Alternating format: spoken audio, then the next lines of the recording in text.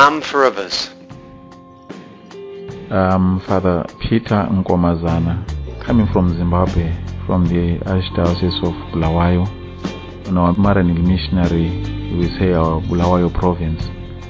I have been a priest since 1998, so I've been a priest now for 13 years.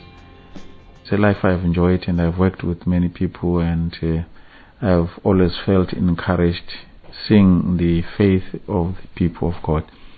Now, talking about my own story of my faith and the story of my vocation, I was inspired mostly by my father, was a catechist, Mr. Alois Vaneni Nkomazana, who was a catechist in the Wange Diocese in Chongokwe Mission.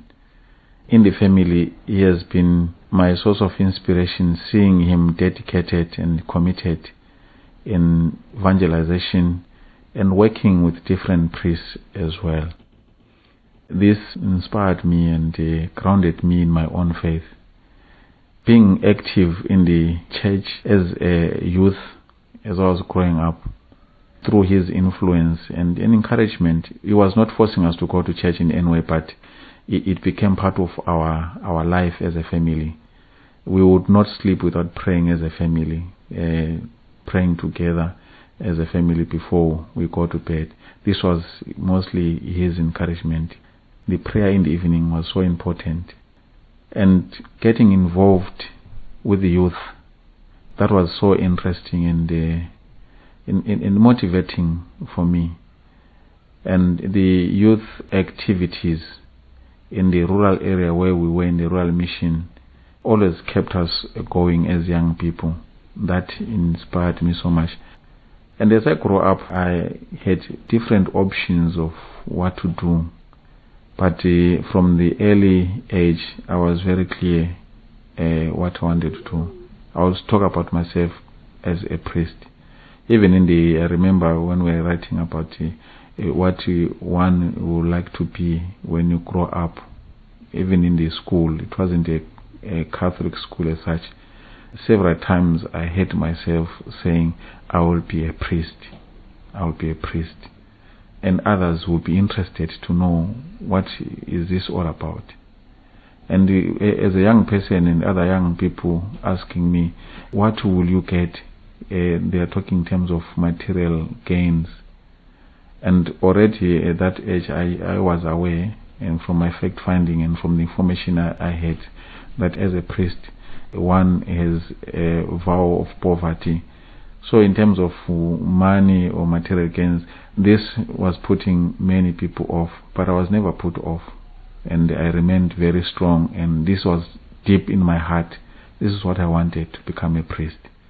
So in all our stories of sharing, I didn't feel discouraged, even when others talk about I will be a doctor, I will be a teacher. These were some of the things which other people would do.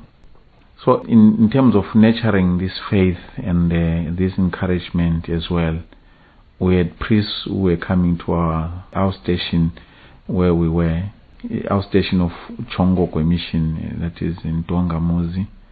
Whenever priests were coming, we had the priests who came from Spain, the Spanish Mission Institute, who were serving our area. They would come once a month. We didn't have mass every day. We were not so privileged, but a priest would come once a month to our station. And being with them was something I valued and something I treasured so much. And a priest who was so much very closely linked to us as young people is Father Alphonse. He adopted in the Ndebele surname. We're calling him Father Nyati. Nyati is a buffalo. In a way, surnames are according to the animals. So he adopted a local surname, and his contact with us and with me specifically, he reminded me at one time how he experienced me that time when I was growing up and after my ordination. This is a realization how some missionaries could be so effective in terms of instilling faith, in terms of encouraging young people and giving direction. At the end of the day, one makes his own decision, but with the mind that one has been encouraged. And later on, after moving from the rural Lupane area, I went to Bulawayo in 1982. I was still very young, and we started attending services in Uganda Might House in Luveve, and Father Anton Jansen was a priest there.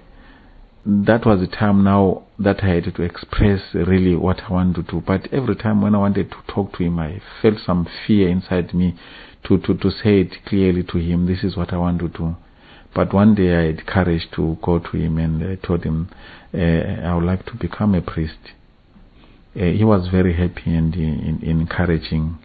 Then he put me into some contacts with the Maranil missionaries. But he didn't push me to Maranil. He exposed me to other congregations and communities. It was up to me to make my own choice and decision where I go.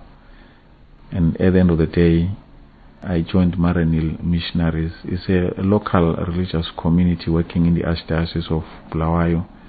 I felt comfortable joining this community, and community aspect is what I treasure, and it's what I value so much, and to live in a community and be a family with others, and at the same time be involved in evangelization and working as a priest. And in these past 13 years as a priest, I've been filled with joy and seeing many people coming to church and praying and worshiping with a number of people where I've worked as a priest, and this has been encouraging, and I've remained content and still willing and availing myself to minister to the people.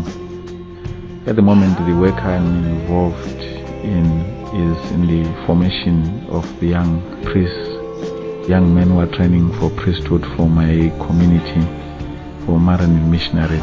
And also seeing these young men coming up with their own faith is something which I treasure and value so much. But above all, I attribute my faith to my father. He is a man who encouraged me so much as well, and who inspired me, because the rest of his life he worked as a catechist and was happy in that work.